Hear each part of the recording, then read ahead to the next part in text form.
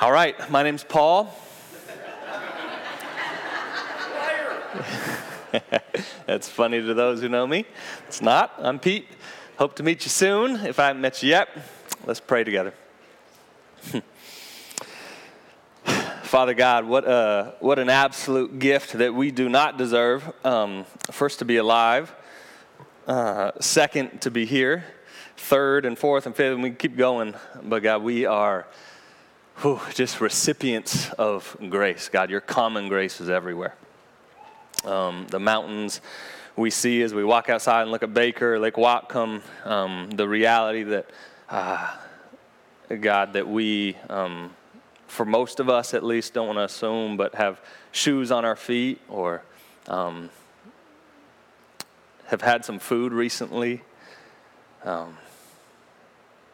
maybe have a place to stay.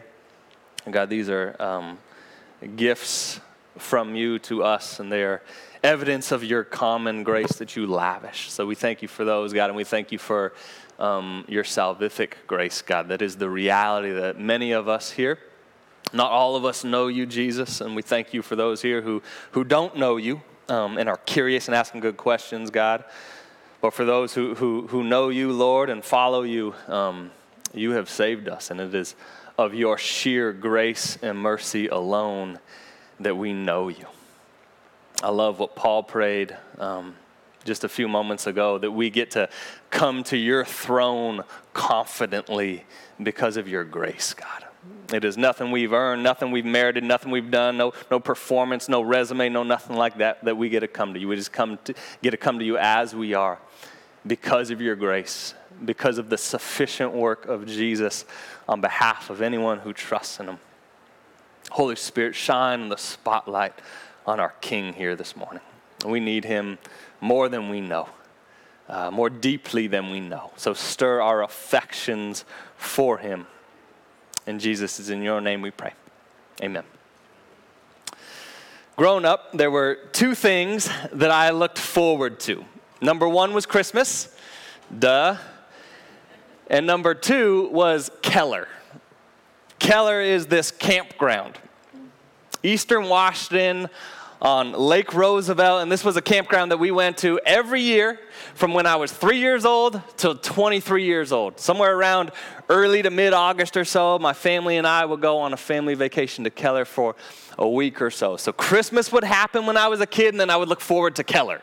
And then Keller would happen as a kid, and then I would look forward to Christmas. These were these two kind of crown jewels, these kind of milestone markers for me throughout my childhood, Christmas and Keller. So Keller, this is what would happen. We'd be getting ready to go on family vacation, and usually the night before, this is when I was, 7, 8, 9 years old or something like that, I would start to get amped up, start to anticipate what was about to happen, because this was such a cherished memory for me growing up. And the night before, I'd usually talk to my parents and be like, hey, is there any way we could start packing now? Can I start packing the car now? And usually my bag was packed because I knew that the sooner we could pack the car, the sooner we get to go to Keller, to this family vacation that was so cherished for me. So I'd be packing the car, wake up early the following morning, the day we're going to leave, and usually wake up, 6, 7 a.m., which was early for me at the time, and pack the car. How can we pack this thing so we can get going? And we drive usually 4 or 5 hours, sometimes 6 hours with rest stops maybe, to Eastern Washington, this place on Lake Roosevelt. And as we were getting closer, there's this town called Wilbur. My guess is nobody knows Wilbur. Has anyone heard of Wilbur? Perry, wonderful. Wow, we have some Wilburites, whatever. There's probably 500 people that live there maybe. Probably 5,000 cows that live there. Wilbur's great. So you get to Wilbur and you're about 15 or 20 minutes to Keller once you hit this Wilbur kind of milestone. And then from Wilbur to Keller, you start going through these rolling wheat fields. Beautiful wheat fields that kind of feels like this roadway to heaven almost. It's not, but it kind of feels like that. And as you get closer and closer to Keller, you can't quite see it yet, but there's this gradual uphill climb through these beautiful rolling wheat fields. And I remember as a kid, I started to anticipate what was about to happen, because at the crest of this hill Once you arrive there through these beautiful rolling wheat fields after 4, 5, 6 hour drive, you're climbing toward the crest of this hill, and you finally get to the crest of the hill, and you look down on Lake Roosevelt and this lush green Keller Ferry campground, and there it is, ta-da. And I knew that my anticipation for the next week would give way to experience. A cherished memory of my childhood for sure, over and over and over again. I started thinking about that, and I started thinking about, man, that happened once a year for me. What if that sort of anticipation didn't have to happen annually, but could happen weekly, like an every Sunday sort of thing? The text that we're going to look at this morning is going to really help stir our affection, I pray, to really just love the church. Specifically, kind of two sub-themes this morning are going to be this: going to church and praying for your church. Going to church and praying for your church, with kind of the meta-narrative theme from Psalm 122 being loving your church. This morning probably won't be new or novel or anything like that, but my hope is to help us focus in on two fundamental things: loving your church, specifically loving your church by going to church and praying for your church. And as we do that, the hope is that that will help us go further in our relationship as we walk with and toward Jesus. So with that said, if you're able and willing, would you rise to your feet for the reading of God's word? This is Psalm 122, week 3 in our current sermon series, further in through the Songs of Ascent, Psalm 120 through 134. So Psalm 122, where we will be this morning, says this. This is God's word. The psalmist says, "I was glad when they said to me, 'Let us go to the house of the Lord.' Our feet have been standing within your gates, O Jerusalem. Jerusalem, built as a city that is bound firmly together, to which the tribes go up, the tribes of the Lord, as we decreed for Israel, to give thanks to the name of the Lord. Their thrones for judgment were set, the thrones of the house of David. Pray for the peace of Jerusalem.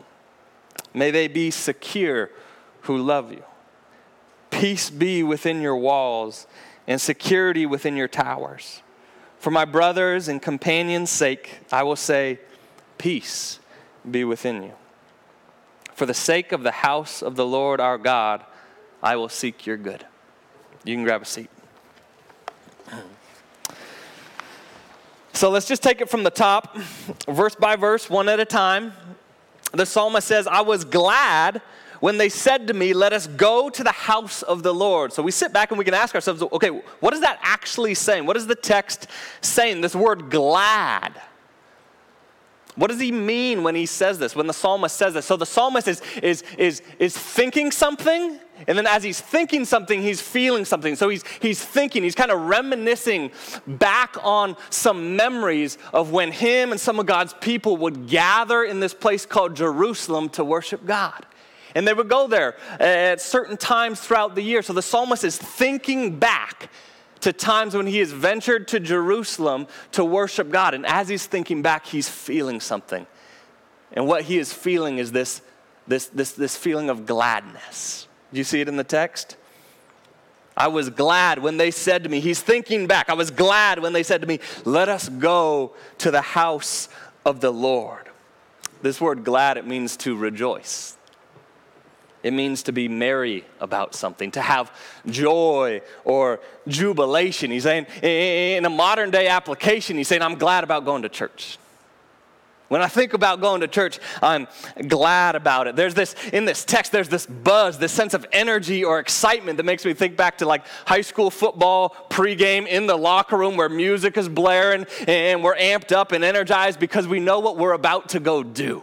There's this buzz that we see in this text, and he's glad about getting together with God's people to worship God. It's likely talking about, almost for sure, likely talking about the Jerusalem temple, which in the Old Testament was this place where it was thought that God's glory dwelled.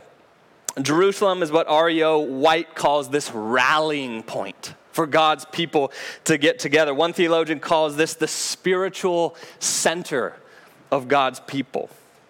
Listen to this. God's people are glad to get together and worship God. That's what we see in this text. God's people are glad to get together and worship God. Verse 2 says this. It says, "Our feet have been standing within your gates, O Jerusalem." The anticipation is so much so that it almost feels as if they are already there.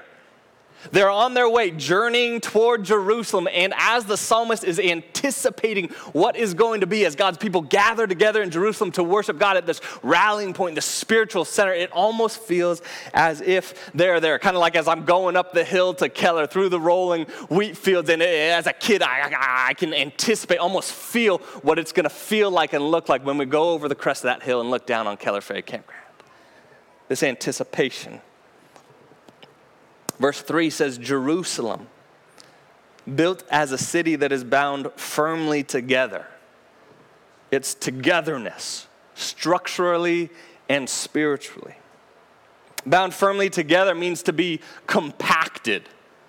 To be compacted tightly, using its components to stick together. This picture of God's people. Verse 4 says this, to which the tribes go up. Jerusalem, this place, this rallying point, the spiritual center to which the tribes, the 12 tribes scattered throughout the region will go up to Jerusalem. Again, to this rallying point to worship their God together. Deuteronomy chapter 12 verse 5 says this. It says, but you shall seek the place that the Lord your God will choose out of all your tribes to put his name and make his habitation there. There you shall go.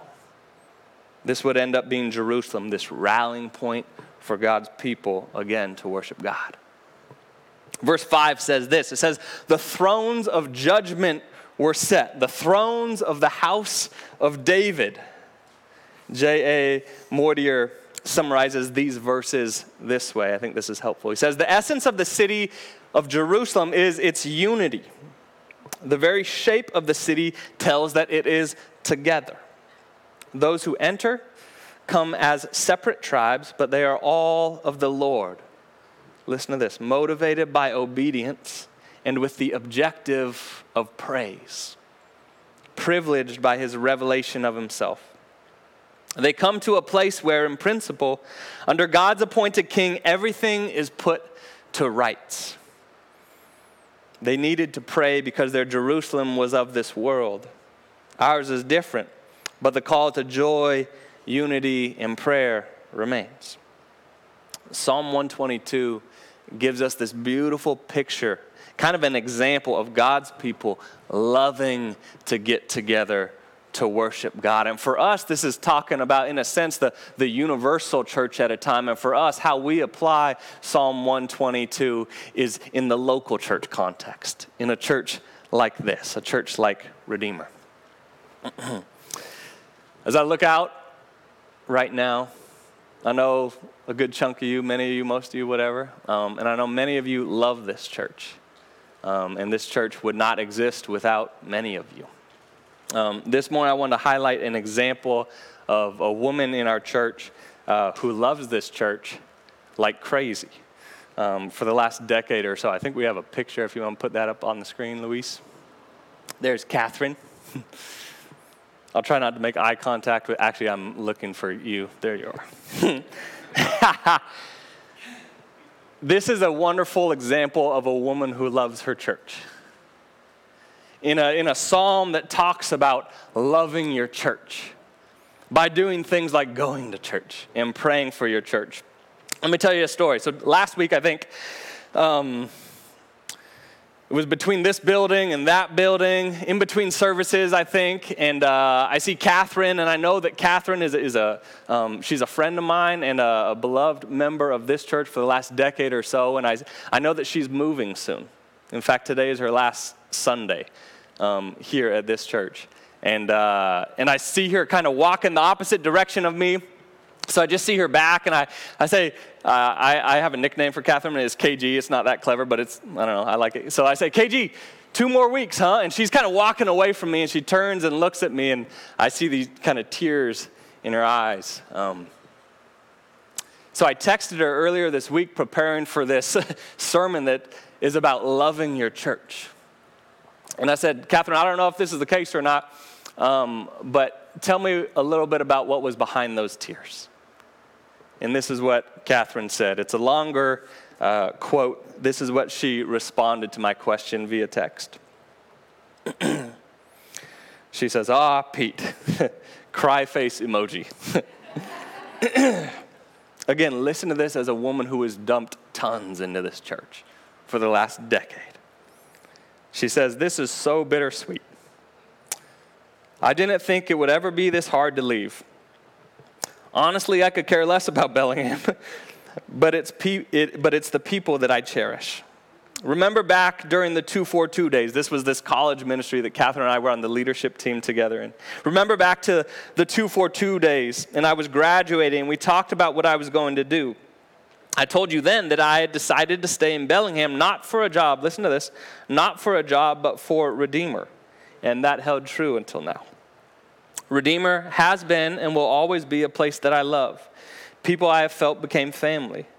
I had no intention of crying last Sunday. Honestly, it came out of nowhere. When you spoke about trusting God, all I could think about was how staying in Bellingham, getting plugged into Redeemer, was a huge leap of faith. I was honestly beating myself up a bit for not trusting God enough with my life on Sunday. But then God reminded me how I have by staying in Bellingham 11 years with buying a home and moving to Tacoma. Then the tears started, and they just wouldn't stop. I mean, I was sobbing. I'm not a big crier and literally never in public. From the time I met Claude, who's a church planter that was sent out from this church, from the time I met Claude at the Red Square Fair up at Western, terrified of being on my own, to getting included in the 242, our college ministry at the time, Oaks, another college ministry that we did, Redeemer students, Redeemer kids, to being involved with the Bolins GC, the Bolins, this missionary family that's been sent out from our church. She was part of their gospel community. Then with the fire and being supported by my current GC, Catherine says Redeemer has been there. The tears really came when I was thinking how blessed I have been to have such a community of people, where there was 2 rows of friends all sitting together, and in 2 weeks, I would go to a strange church and not have one friend, not have someone to sit with. She says, I'm grieving that. I hate change, and I'm making this massive change, leaving the comfort of Redeemer. It's sad, it's exciting, I'm scared. Catherine says, I love Redeemer. I'm crying writing this. I have grown so much in my faith over the decade. I have been a part of this church. I learned the meaning of church membership and the importance of serving your local church. I've learned the value of discipleship. I've learned that church culture is almost as important as doctrine. I've learned that it's okay to not be okay. Parentheses, still struggling with that one though. I've learned that my church loves me and wants the best for me, and I with them. I love Redeemer and will miss everyone terribly. We have a little video that we made for Catherine. One of our favorite memories is when you came over and helped us organize our kitchen because we were struggling to do it ourselves. Thank you, for just being such a great friend. We've loved hanging out and baking and playing golf and having random pasta making competitions. So we're excited to see what's next for you. Kathy, it is so exciting to get to see you making this big move to Tacoma like you've longed to do since I've known you. You are going to be so incredibly missed here at Redeemer and in Bellingham, not for the things that you've done or accomplished, but because of who you are. You're going to be so missed. Catherine is a fantastic friend. She's honest and fun and loyal and so consistent. And I think that's one of the words that came to my mind when thinking about Catherine and her impact on Redeemer. It's just this consistent, fun, loyal presence. Catherine, you are a faithful example of how to love and be part of a church really, really well. Thanks for giving us that example. You're no doubt leaving a big hole here at Redeemer, and will no doubt bring a big boost to whatever church you land in Tacoma. God bless you. We're proud of you.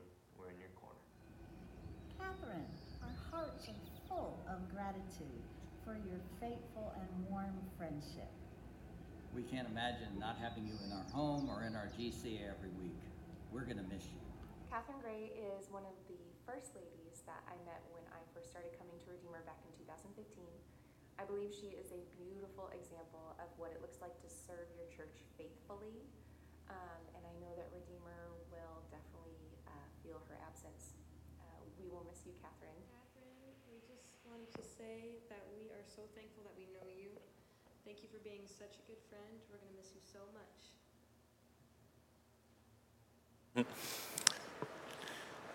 Most of us won't be at the same church our whole lives. And Catherine has given us an example of what it looks like to leave a church well. And I'll just give a bit of a vision that I think Catherine has given us via her example. When you leave a church, hopefully for a good reason, like moving, leave a hole. When you leave a church, leave a hole. That's what you've done.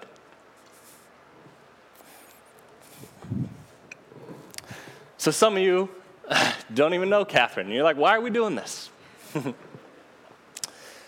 Our hope is to honor her and at the same time to encourage us. Many of you, this is true already. And also to inspire us to keep doing what you're doing. Keep loving your church, man. Keep loving your church by doing simple things over and over, like this text says. By going to church. By praying for your church. Catherine, we love you.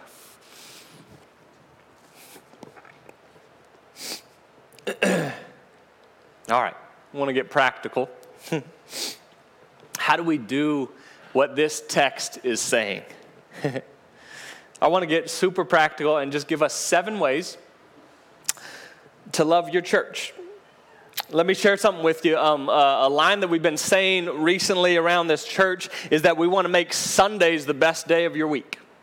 Not in this weird, consumeristic, put on a show, performance kind of thing at all, but in a way that freshly points us to Jesus for our own flourishing and for the flourishing of those around us. We want to make Sundays the best day of your week.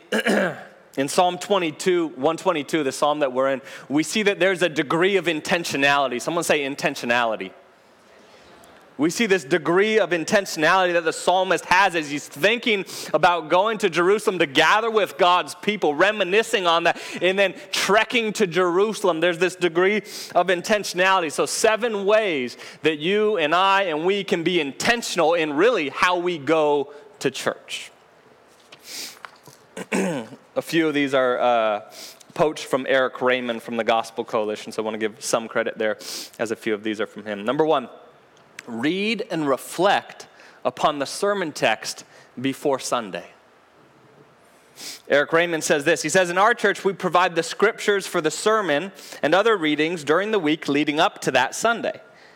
This enables those coming to begin gaining familiarity with the text and working through the preacher's argument and outline. Like a rake breaking up the soil. These initial reads don't do all the work in the garden, but it does begin turning the soil of our mind over, making it more receptive to receive the word preached. So you might be thinking, okay, how do I know what's going to be preached next Sunday? Again, very practical. If you are not subscribed to The Loop, which is our weekly church-wide email, it is on there every week. If you receive The Loop, scroll to the bottom, and near the very bottom, it literally says, like on this past Monday, it says, next week's text, Psalm 122. So you know, via The Loop, every time it's right there, you can prep for the next Sunday. Again, a way that we can have a degree of intentionality in going to church. If you're not subscribed, you can fill out a little connect card. I'm not trying to market here by any means. I'm trying to help us go to church better. or keep going to church in a good way in that sense. And fill out a Connect card.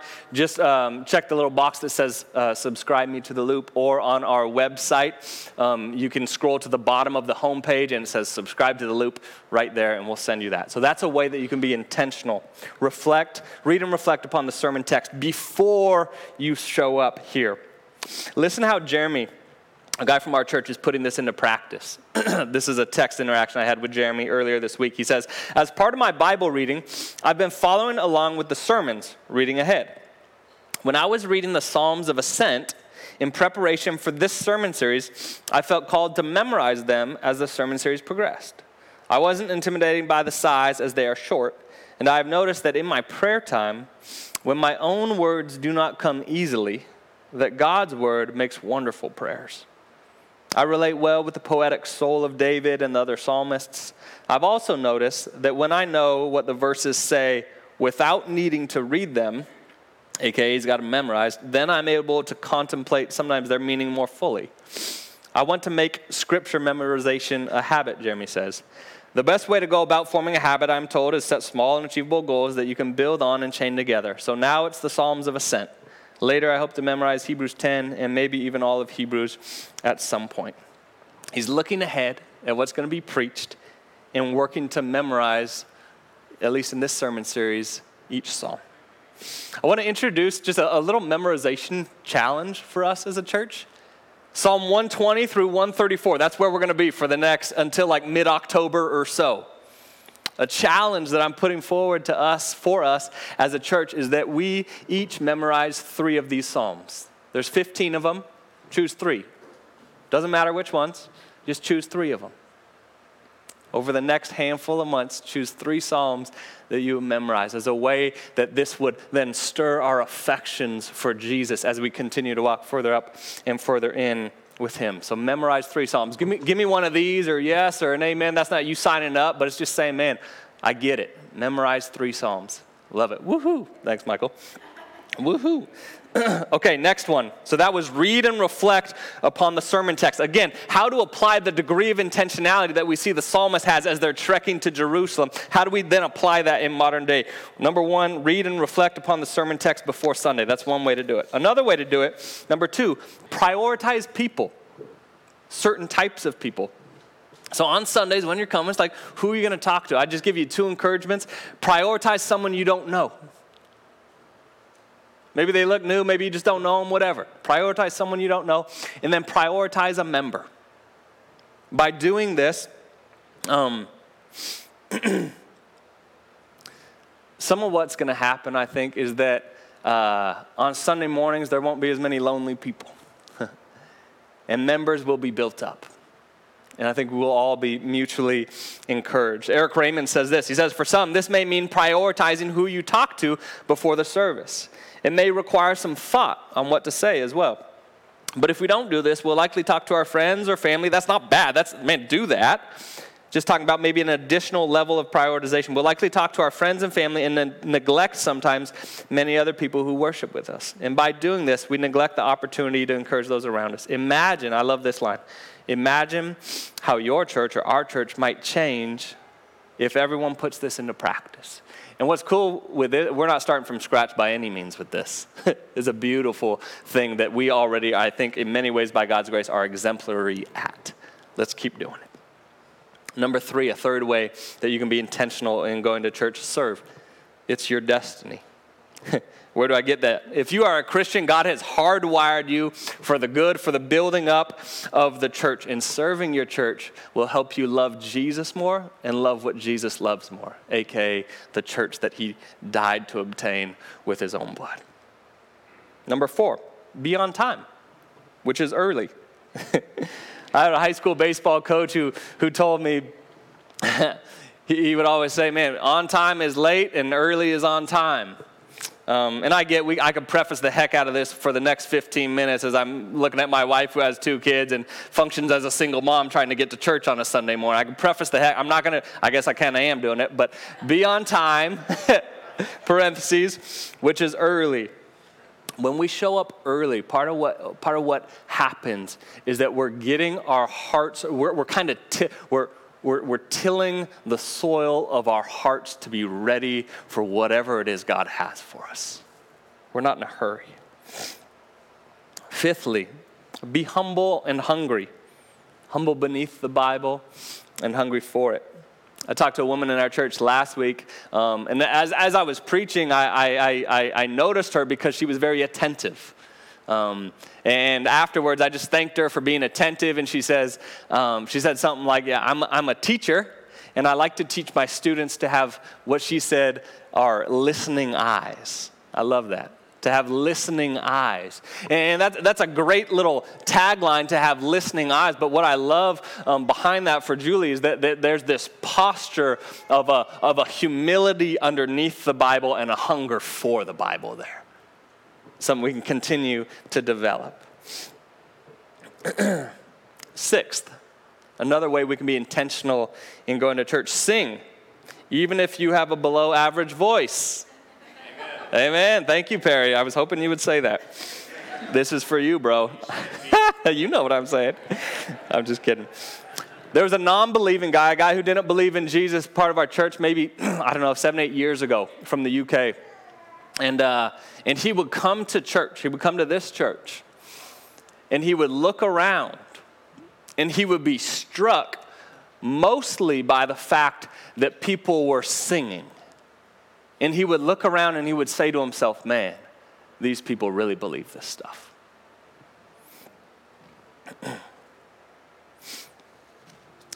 Eric Raymond says this. He says, even if you can't sing, belt it out. It may just remind the person next to you that God is real and that he is mighty to save. Have you ever noticed someone who you see them singing and you can tell that they believe that God is real? That helps my faith. 7, ask a good question after the service. Definitely in conversations after the service, talk about, man, what are you doing that day? How was the week? Weekly recap. How are the Seahawks doing? How are the Sounders doing? Man, do all that stuff. Don't stop doing that. And maybe some of you already do this, add a degree of intentionality of prioritizing, asking a question like, man, what was God highlighting to you during the service? What did you think about the text that was preached? Is there anything that you're thinking about or stirring on or stewing on that you think you might try to apply from the sermon? By that degree of however many people are in this room, and then however many people will be in this room at the 11 a.m. service, asking a good question like that will then help us take whatever we're doing right now for 40 minutes or so and then apply it deeper into the nooks and crannies of our life, just by us simply having a degree of intentionality and asking a good question after the service. Let me give you a little bonus one. How to love the church more is pray for our church. Or I'll say it this way, to keep praying for our church. Boy, do we need it. Keep praying for our church. And this is what we see in verses 6 through 9. Let's read those together. Verses 6 through 9 says this, pray, somebody say pray. Pray for the peace of Jerusalem. May they be secure who love you.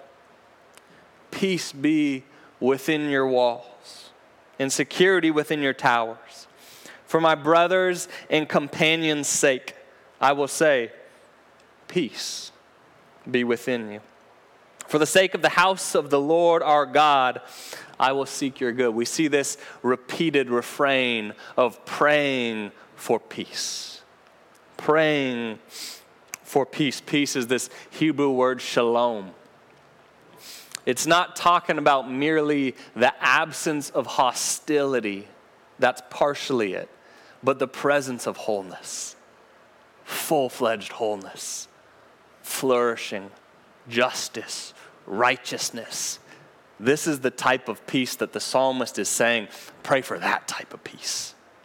For God's people. For the church. That it might go out from there as well. Let's be real, man. Our hearts, at our very core, we long for this, don't we? We see where it's not the case, and we long for it, both internally and externally. But let's be real. This type of peace is a pipe dream apart from the gospel. complete pipe dream. This type of peace we can't attain, we can't experience, at least not fully, apart from the gospel. Because in the gospel, specifically at the cross of Christ, we see Jesus, who took the hostility that we deserved so that we could then get the peace that we don't. Did you catch that? At the cross of Christ, the good news that God saves sinners, what we see Jesus do is he receives the hostility that was rightful, that you and I deserve, so that we could get the peace that we don't deserve. And it's through believing in this Jesus at the cross, him taking the hostility we deserve, so we get the peace that we don't deserve, that we then get to be peacemakers and people who pray for peace. But apart from the gospel, it's a pipe dream. We can do good stuff for sure. But the full-fledged reality of the peace that this text is talking about, not just the absence of hostility, but the presence of flourishing, it's only through the gospel. Only through the gospel. Amen?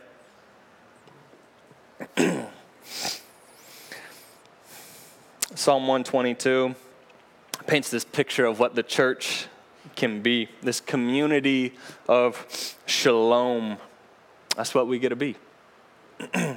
This people bought by the blood of Jesus that build a community of flourishing.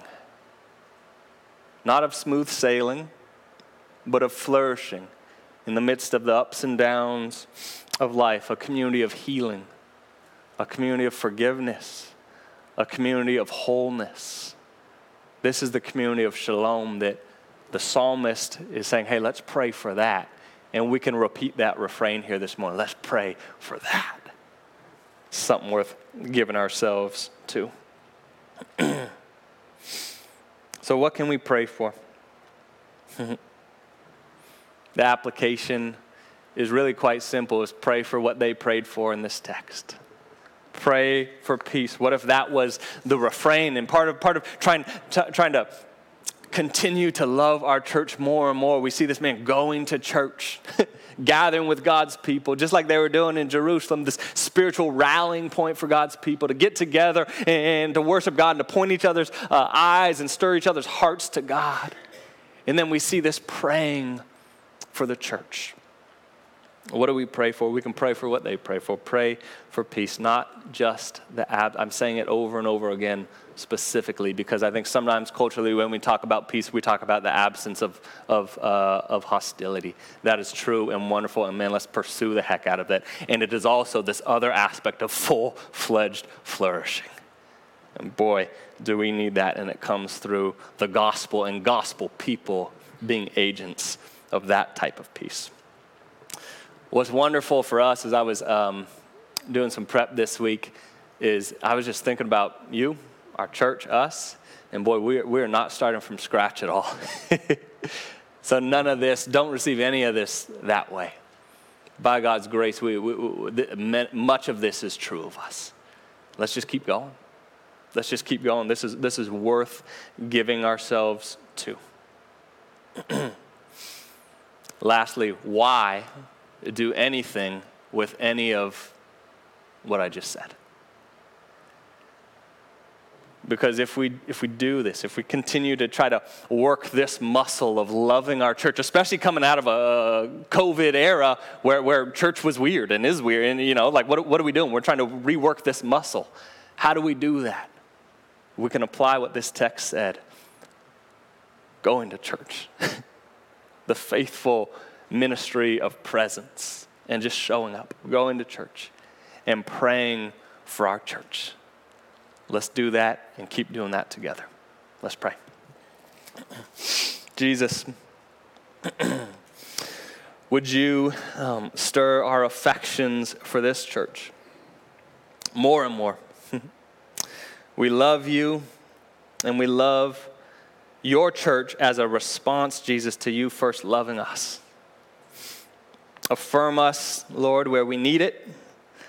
Challenge us where we need it. Cause us to repent where we need to. Encourage us big time, God. Help us to see the beauty of both your universal church and how you see her, and then also to keep engaging in this local church Lord, for our own flourishing, for the flourishing of the people around us, for the flourishing of our church, for the flourishing of our city and our county and beyond, so that, Jesus, we would continue to walk with you, to continue to do what this sermon series is entitled, to continue going further up, further in with you, Lord. Because there is nothing better than continuing to walk with you, Jesus, and show us the irreplaceable reality of walking with you in the context of the local church, of which you died to obtain with your own blood. We thank you for it, Jesus. In your name we pray. Amen. As the band comes up, we're going to get ready to, no doubt, sing one of the applications, even for those average to below average. I think one of the most beautiful sounds, I wasn't planning on saying this, for me to hear is average to below average voices singing heartily to our God. Isn't that great? Yes, we can laugh at that and we can be stirred by that at the same time. Average to below average voices singing heartily to our God. And then those who have good voices, you kind of even us out a little bit. Thanks. But we're going to sing a couple songs and receive communion. Communion is open to anyone here who trusts in Jesus. Many of you came in already trusting in Jesus. And we pray that your affections would be stirred toward him once again freshly. And some of you came in and either thought you knew Jesus, and maybe you've realized you don't know him. Some of you are asking good questions of the Lord. You've heard of the gospel, that Jesus is the one who took the hostility that we deserve because of our sin against him, so that we, through faith in him, might have the peace that we don't deserve. Communion is a reminder of that reality, that is true for anyone who trusts in Jesus. So there are 4 stations set up. Read the labels up here, as there's wine for one and juice for another. The bread represents Jesus' body broken in the place of anyone who would trust in him, or who has trusted him. And the juice or the wine represents Jesus' blood spilt in the place of anyone who trusts in him. So we'll do a little instrumental, sing a few songs together. Go receive communion as you feel led.